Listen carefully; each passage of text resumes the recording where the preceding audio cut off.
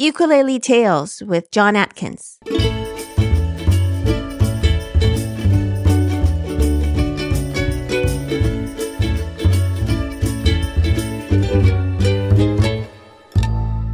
Hello, we are back. Yes, way back in July, I think it was, I said that I was taking 6 weeks off to recharge my batteries. And, well, 3 months later, here we go. I'm finally back.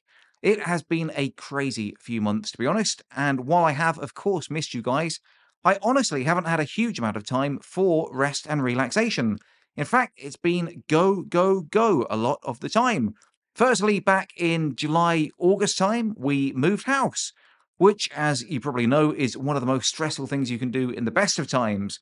But we made it doubly hard for ourselves by buying an incredibly old place that hadn't had any work done to it for something like 50 or 60 years.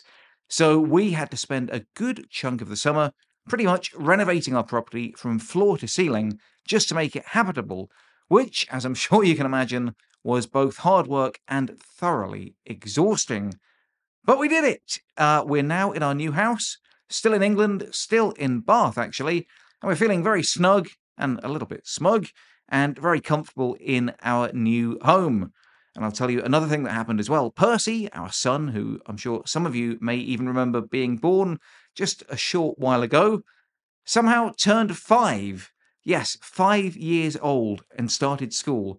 Don't ask me how that happened, as I honestly have no idea whatsoever. But our little boy is growing up, and it's been amazing to see him grow, not just in stature, but in confidence too. And of course, I've still been recording interviews for this podcast, and Season 2 promises to be even more amazing than Season 1, if that's possible. I've been up to London to meet Will Grove White, formerly of the Ukulele Orchestra of Great Britain. I've spoken to Marlo, who's in Los Angeles, and Sammy Turton, aka Four String Boy, in Denmark, Mark Gallagher in Manchester, and lots of other people in lots of other places. In fact, one that Percy is particularly excited for, I recently spoke to CBeebies superstar and former Britpop stalwart too, Nick Cope. And let's be honest, we couldn't have kicked things off with a much bigger guest than this one. Cynthia Lynn has been making a splash in the ukulele world, pun very much intended, with her incredibly well-received new album, In Waves, recorded with her band U3. Now, I've known Cynthia for the best part of 6 or 7, maybe 8 years, but as is so often the case in this profession, we've not had the chance to have a proper sit-down and a chat for a long time. So this was a great excuse to sit down and catch up with an old friend, and also find a little bit more about what makes Cynthia tick. Now, I don't think she does too many interviews, so this is a bit of a scoop for Ukulele Tales. So if you enjoy it, please tell your friends to check it out and spread the word about my Ukulele Tales podcast. As ever, we are sponsored by the lovely Carla Brand Music, who've been providing me with some excellent musical instruments for years. And if you want 10% off anything on the Carla store, just head over to carlabrand.com/uketeacher for my exclusive 10% discount just because you listen to this podcast. We're also sponsored today by the amazing Vidami Blue foot pedal, which I'll tell you a little bit more about later on in the show. But for now, here's part 1 of my conversation with Cynthia Lynn.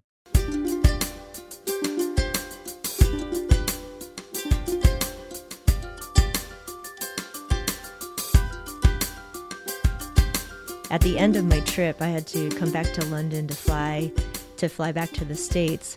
And I had one night, and I wanted to go see a musical on the West End. And I saw that Guys and Dolls was playing, and you wanted to hang out. So I invited you to see it, even though you said that you didn't like musicals. Yeah, I'm not a big musicals guy, actually. Yeah. But this one was kind of fun. Kind of fun. So. It was interesting. You know, they did this interesting staging. Well, you told me that. Sorry, just to interrupt a second. You told me when we were there that one of your sort of ambitions or goals maybe in life was to perform in a Broadway musical. But I wasn't sure if you were joking or not, or how serious you were, I guess. Yeah, that's something that that I've wanted since I was a kid. That I think I always felt most at home on the stage, and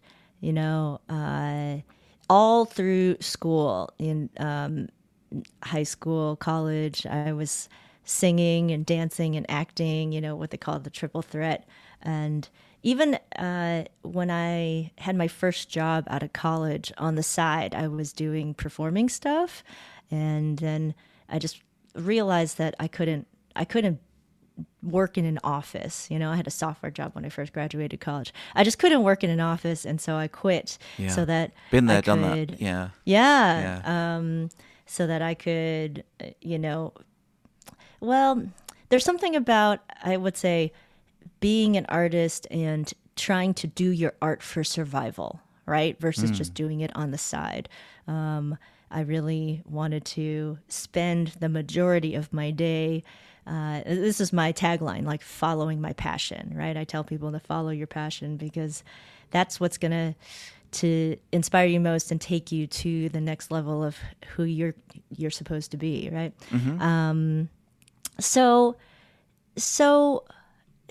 this whole music career, I would say even my ukulele journey, is all just about me continuing to discover my musical self. And on the side of this, I've still been doing acting related things, doing vocal coaching actors. I've been doing dance related things as well. And I think I've reached this interesting point in my life. I moved to Hawaii to kind of have a little more space, honestly. I think living in San Francisco, I think it was just getting a little busy for me, and moving to Hawaii was good, I would say, for my ukulele knowledge, my ukulele immersion. Yeah, I mean, it's the place to be if you want to be a ukulele person, right? Yeah, and at the same time, I got more me time, more ocean time, more beach time, more nature time, more reflection time, and in this interesting colliding of universes, the acting school where I used to teach in San Francisco, they expanded to have a branch in Honolulu. Is that where you are, Honolulu? Yes. Right, okay, wow, yeah. Yeah. So just over the past year, I got reconnected with the acting school here, and working with actors again, and it's really stoking in me this dream that I used to have. So I'm essentially prepping myself for that in many ways. Like I see that as my next journey. I don't really know where it's going to go. I say follow your passion. Like I'm just in it right now, right? Deciding that I want to immerse myself in theater and getting back into dancing, acting, and that kind of singing. It's a different kind of singing than let's say pop singing. So it's the dream is still there, and I'm laying the groundwork. But I'm my personal philosophy is that I don't really like goals per se. I think there's like a really kind of limited endpoint to declaring a goal versus on a daily habit or on a daily basis creating these rituals for yourself where you're advancing yourself little by little. So yeah, it's in the horizon, the horizon. Yeah. It's on the horizon. Yeah, it's on the horizon. Yes, yeah. It was fun that you were there for the musical with us.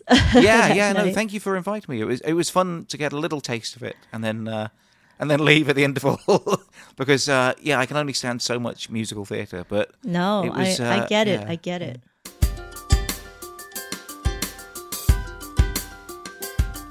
Let's talk a little bit about your tour, actually, because, sure, like you said, you were gone for, was it 3.5 weeks or so?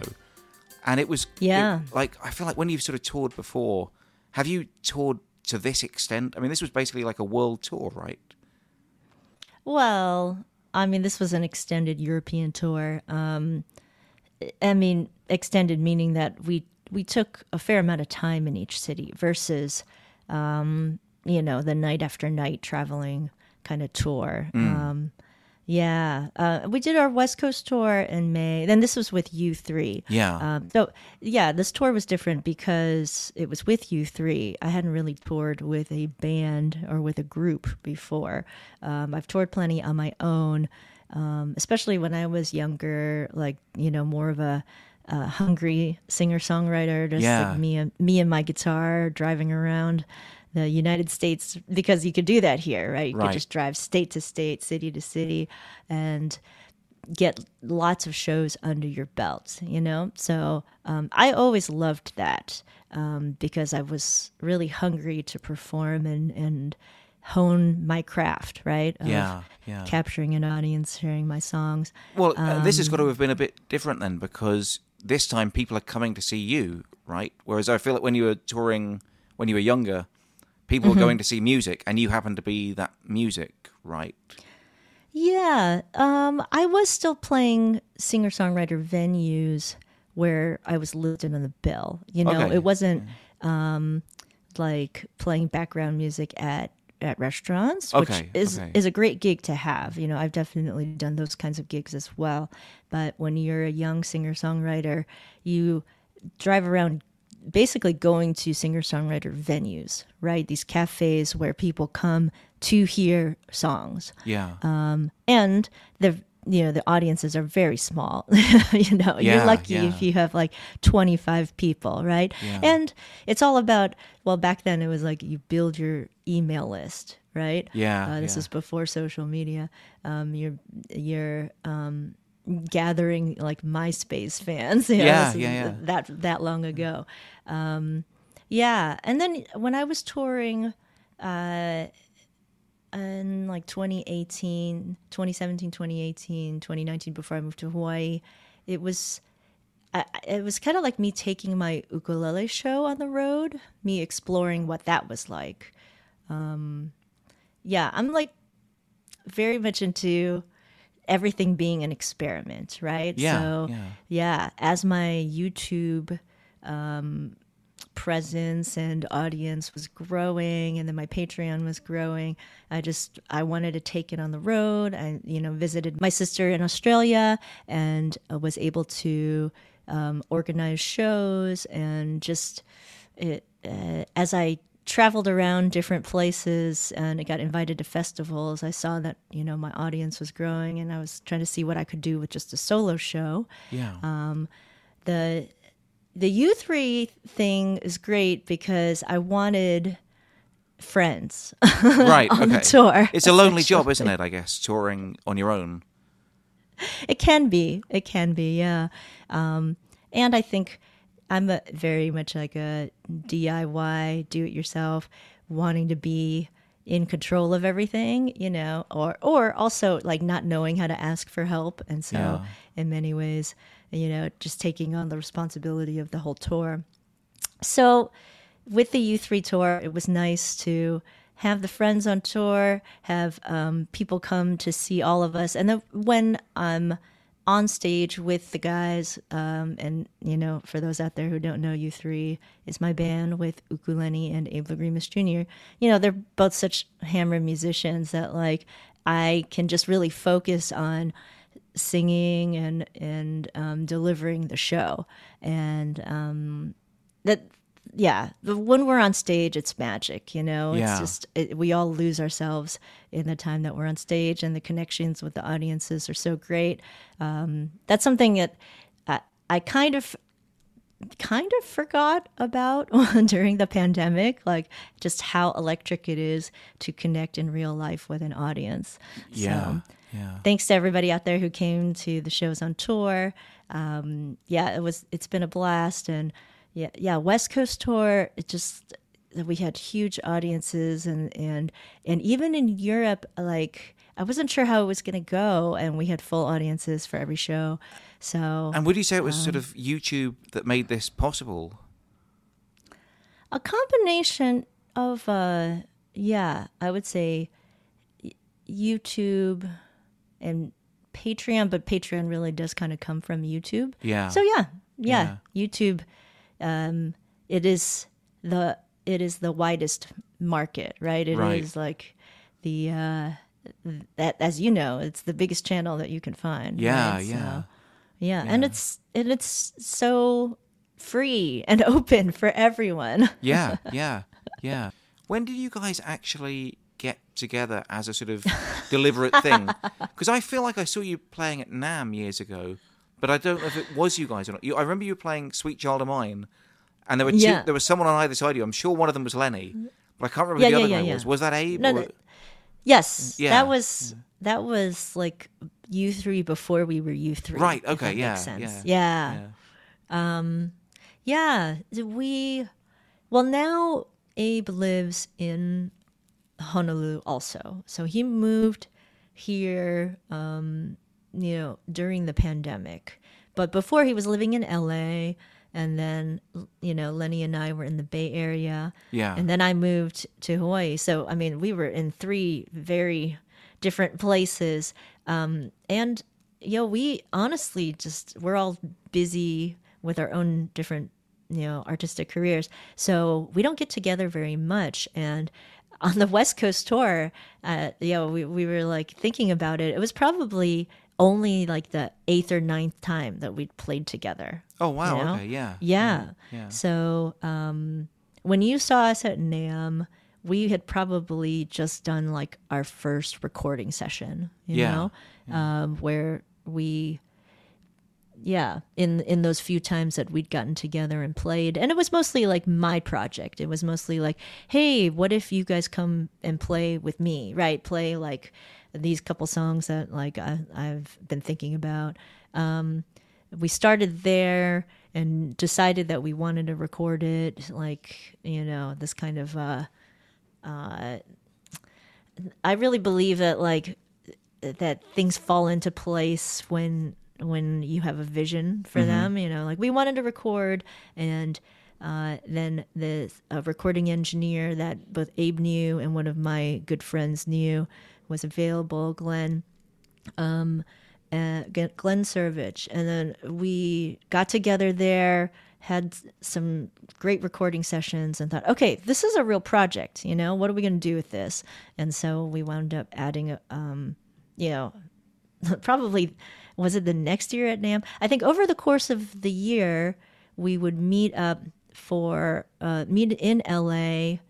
Yeah, and this was like spaced apart, like, January for NAMM, and then like April, and then June, and then just meet for one day of rehearsal, and then 2 or 3 days of recording. And that's how we got the album recorded. And it wasn't probably until the 3rd or 4th recording session that we came up with a name for U3. Yeah. How did you get the name? It's like U2, but one better, or? Oh, we didn't. I did not even make the connection to U2. It's crazy. Yeah. Until like later on, people were like, "Oh, like U2." It's like, "Oh, no." But yeah, I guess if you want to think of it that way, we had like a 1,000, not safe for work names, and then, U3. It just made sense. Ukulele, 3 people. I don't know. It was just like so simple and logical, and everything else that we came up with was unusable, so we just went with it. Yeah. So your album In Waves, that is your only album, right? Or as that is our only album. When did it come out? Because I thought it was just now, but on Apple Music it says like August 2020 or something. Yeah, well, we released it during the pandemic, right? Mostly because I'm an impatient person, and I was just like, the album's done, and we're not doing anything right now during the pandemic, so I just released it, and without too much fanfare. Even though I think if I were a record label professional, I would have done things differently. Yeah. I think a lot of records were held. Does that make sense? Like normally, you would hold it until until that artist was ready to tour and promote and all that. And I'm an independent artist and releasing it myself. So we released it during the pandemic. August 2020, we did an online release party. We did a virtual release party where through really complicated daisy chaining, we played live all together. Oh, wow. Okay. Yeah. And did that work? It worked, or? It worked. I mean, it's a little sketchy, but it works. But it's basically like, one person sends their feed to the other person who plays along, and then who sends their feed to the third person who then plays along. So like that third person is like, like a minute. Yeah, I don't know, maybe not that long, but like 40 seconds delayed. Okay. It's pretty crazy. So, I mean, it was also like another way to experiment with making that real life connection during the pandemic. I think we were just so eager, right, to like play music with other people. Yeah. It was so crazy. Yeah. Well, it's a great album. Thank you. No, you're welcome. I was listening to it again tonight, and is it all cover versions? Because like I recognize like most of the songs, but are they all covers? Yeah. Aquamarine is my original song. Okay. And then there's another one, Sanctuary, is also my original Oh, song. it is. Okay. Yeah. And then the rest of them are arrangements, are interpretations and covers. Yeah. Yeah. The one I really loved was "You Don't Write," which I thought must be an original because I just hadn't heard of it. Then I googled it and finally got into like how do you say the Cow Crater Boys? The Cow Crater Boys. Cow Crater Boys. Yeah. But that's just such an incredible arrangement. Thank you. That's by far my favorite on the album. Yeah. Oh, that one is a fan favorite. So yeah, and we're all. I mean, I was kind of surprised about that, but yeah, that one is a fan favorite. So that's good to know. Oh, Thank cool. you. Yeah, no, you're welcome. Yeah, it's great stuff.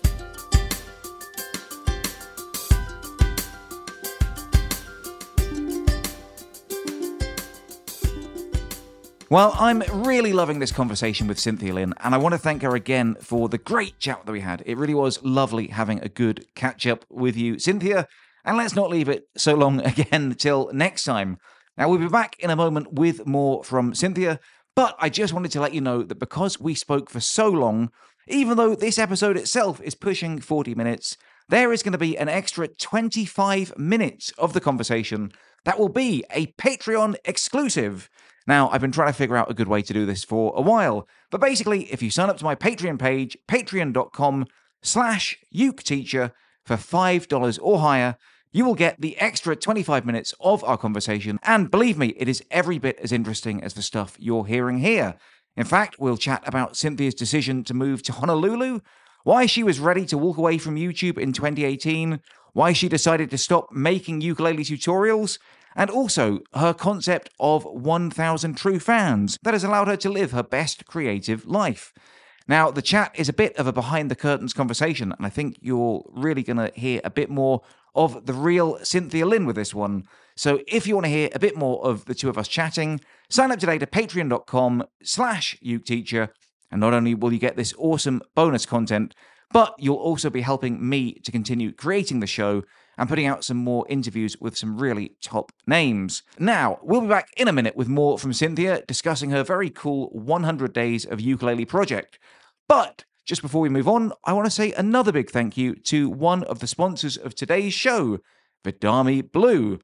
In case you haven't seen me talking about it on social media, it's basically a Bluetooth foot pedal that has really changed the way that I practice the ukulele.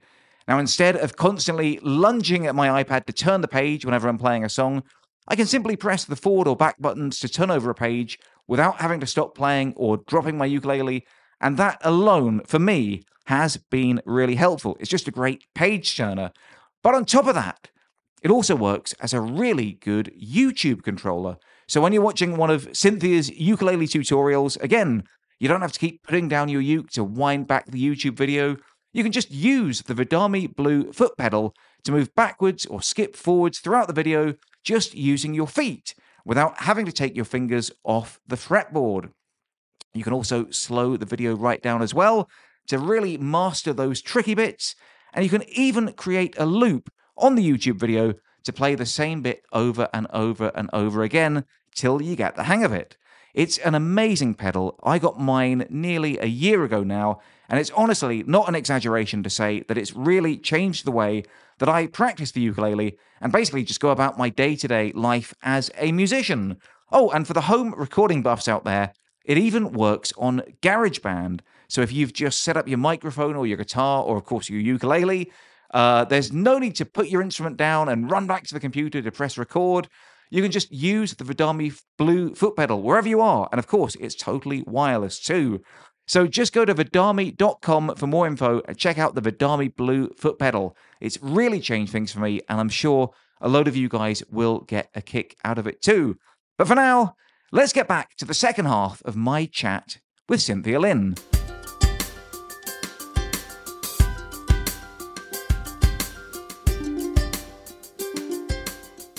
So tell us a bit about your 100 Days of Ukulele project.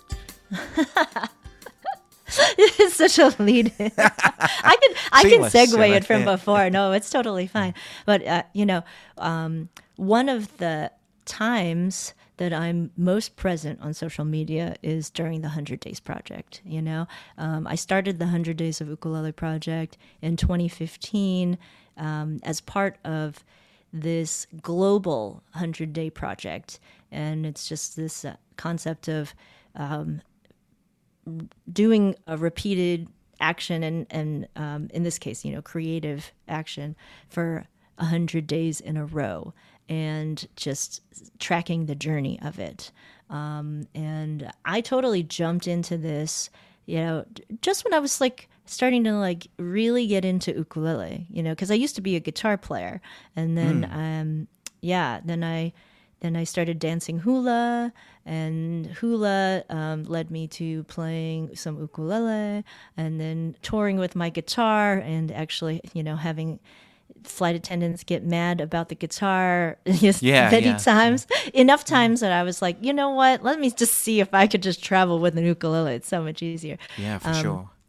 Yeah, so I used to play the double bass at school, so I totally relate to that. Oh my goodness! Yeah. Bless you. We had to borrow the school minibus so I could take it home to practice. So it's a lot easier to play the uke. I totally get where you're coming from there. But the double bass does sound really cool. It is pretty cool, yeah. So the 100 Days of Ukulele project, it was really the foundation for it was the foundational content for my YouTube channel. That's something that's important for people who are starting out on YouTube. You have to have content, right? You have to have a good amount of content. Yeah. And I didn't even make it to 100 days. Oh, you didn't? First project. No. Okay. I ended, I think, at day 63. I was just like, okay, you know what? I got to go on and do other things with my life. you guys get the gist, right? You guys carry on, yeah. But yeah, that's where I started gathering followers, and then from there I was teaching ukulele in person in San Francisco, and then wanting to create follow along videos and tutorials for my students, and that's how the tutorials started growing on my channel. So, but anyway, going back to the 100-day project, when I invited my Patreon community and my online, uke squad, the CL uke squad. Shout out to the CL uke squad. They started. I invited them to join me in the 100 Days of Ukulele project, I think in 2017, and every year since then, folks have been doing it. So now we have thousands of people across the world doing it with me. Or not even with me. I mean, they are more hardcore than I am, Yeah. But I'm also, actually playing music every single day of my life. It's not really that, I need the 100-day project, but it's a good way to get people focused.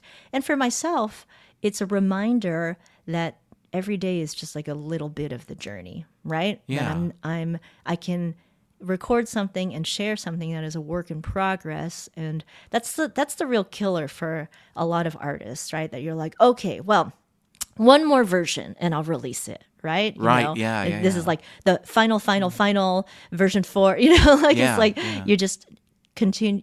You always have this it's dangerous to have this perfectionist mindset, and just to get used to releasing things as you're creating them.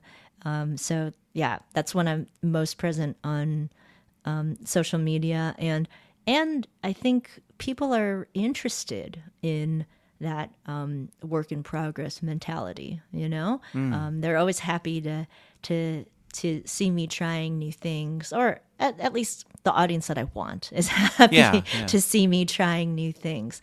So every year when the 100 days comes around again, it's a good reminder for myself that it's all just part of a bigger journey. Yeah. Hey, you say the audience that you want. Does that mean you're getting an audience that you don't want as well? Like, are you getting sort of negativity when you try these things or something, or just not as many people watch? Or well, I would say that there are probably people who watch what I do and get, I don't know, maybe feel like it's not polished yet. I don't know. Yeah. Or they don't. They're not into my let's try this and see mentality. I don't. Well, I don't get a lot of negative comments. I mean, everybody gets, some weird troll comments on YouTube, right? Yeah. Instagram less so. Instagram tends to be a shiny, happy place. Oh, really? That's cool. Okay. Well, because I remember, I don't know if you remember, back at NAMM, I don't know what it was, a few years ago, I asked you, just because I was getting a bit weirded out by something, I said, oh, Cynthia, do you ever get, weird comments from people, sort of unpleasant comments from people on the internet? And you said, John, I'm like a female musician. Of course I get, sort of weird, creepy comments from people. And that really opened my eyes as well. I don't know, I hadn't really thought about it from that perspective. Oh, really? Yeah, I think so, yeah. Yeah. Oh, well, that is still the case. It is. I still get... Again, it still stands. If you are a woman, and especially, I think, you're sharing, yourself in some way on the internet, then you're going to get weird, creepy comments, I mean, one one that I can share on air is that basically there are always people who are like, oh, I would marry you, Oh, right. Okay. Yeah. That's rude and condescending, Yeah. that somehow I'm out there, for marrying, or try to put myself out there to, or some people be like, are you single? Or, I mean, even I meet some aunties and whatnot, and they're like, oh, can I introduce you to my son? Weird oh, really? things Wow. like that. Okay. Yeah, That's really weird, if you don't mind me saying. That's, yeah. Yeah. I know all the things you said are weirder than anything that I've had, so I can't complain too much anymore, but yeah. Wow. Yeah. Aside from comments on, what I look like, or my race, or, I don't know, weird, just questions. And of course there's always the requests and whatnot. So yeah, it's something you have to get used to, or people saying you can't sing, or no one said that to you, surely. I mean, people say weird things like that. I mean, I get that every day, but there's a reason for that. But I'm sure you say, wow, that's crazy. Okay, yeah. Unsolicited advice about oh, you should giving me vocal tips, or giving whatever. There's always going to be some commentary, and I think it's part of, I don't know, maybe just current society that you have to filter it out, but it's not always easy. I definitely get people who email me a lot, or have no clue how the internet works.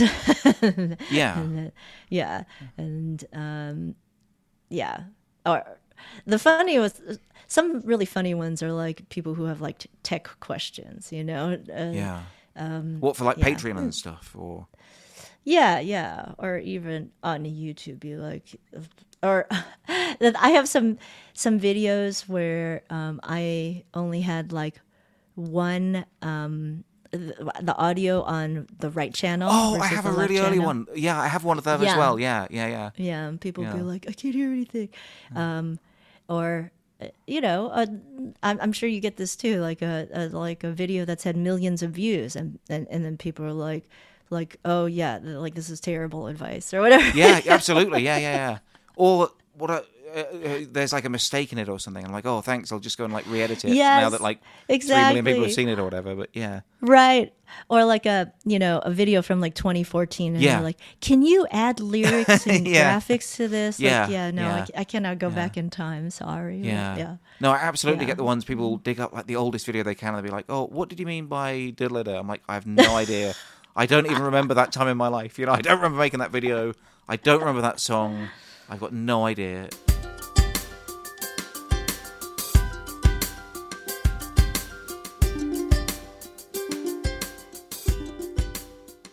So what is next for you? Because again, you talked about sort of starting off as a singer-songwriter and writing all these songs, and now you've put out an album, but it's 80% covers.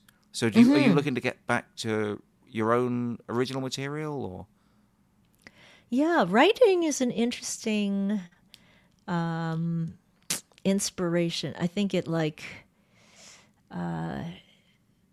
has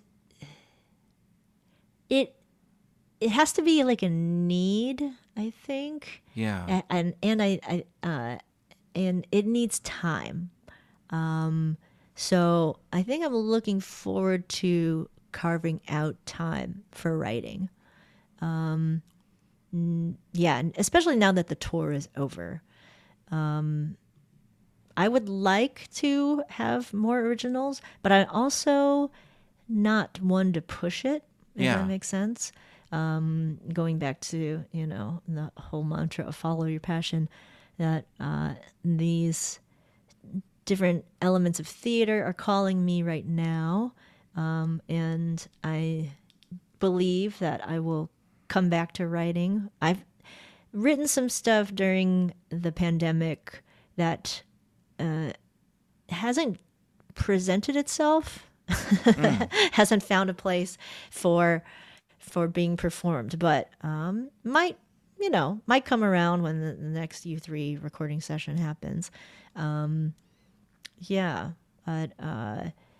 being a singer-songwriter and caring about songs is still in my blood. It's just not it's not bubbling right now. Yeah. And I think I have to be okay with that. Yeah. I'm not one to force the writing of something. Oh, okay. When it comes, it comes, right? Yeah. I think so. Yeah.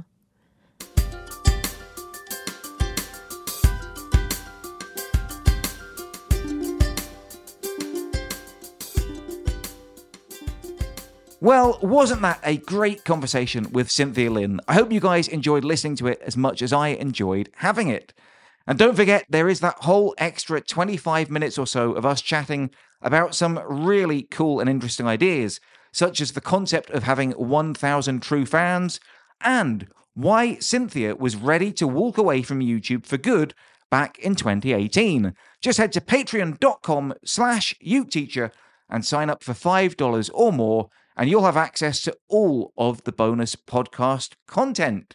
Also, I'm aware that some of you guys will probably be tuning in for the very first time to hear my conversation with Cynthia. So if you've enjoyed what you've heard, you can do 2 things for me, if you please. 1, go and check out the archive. I got some really cool episodes with some very, very interesting musicians.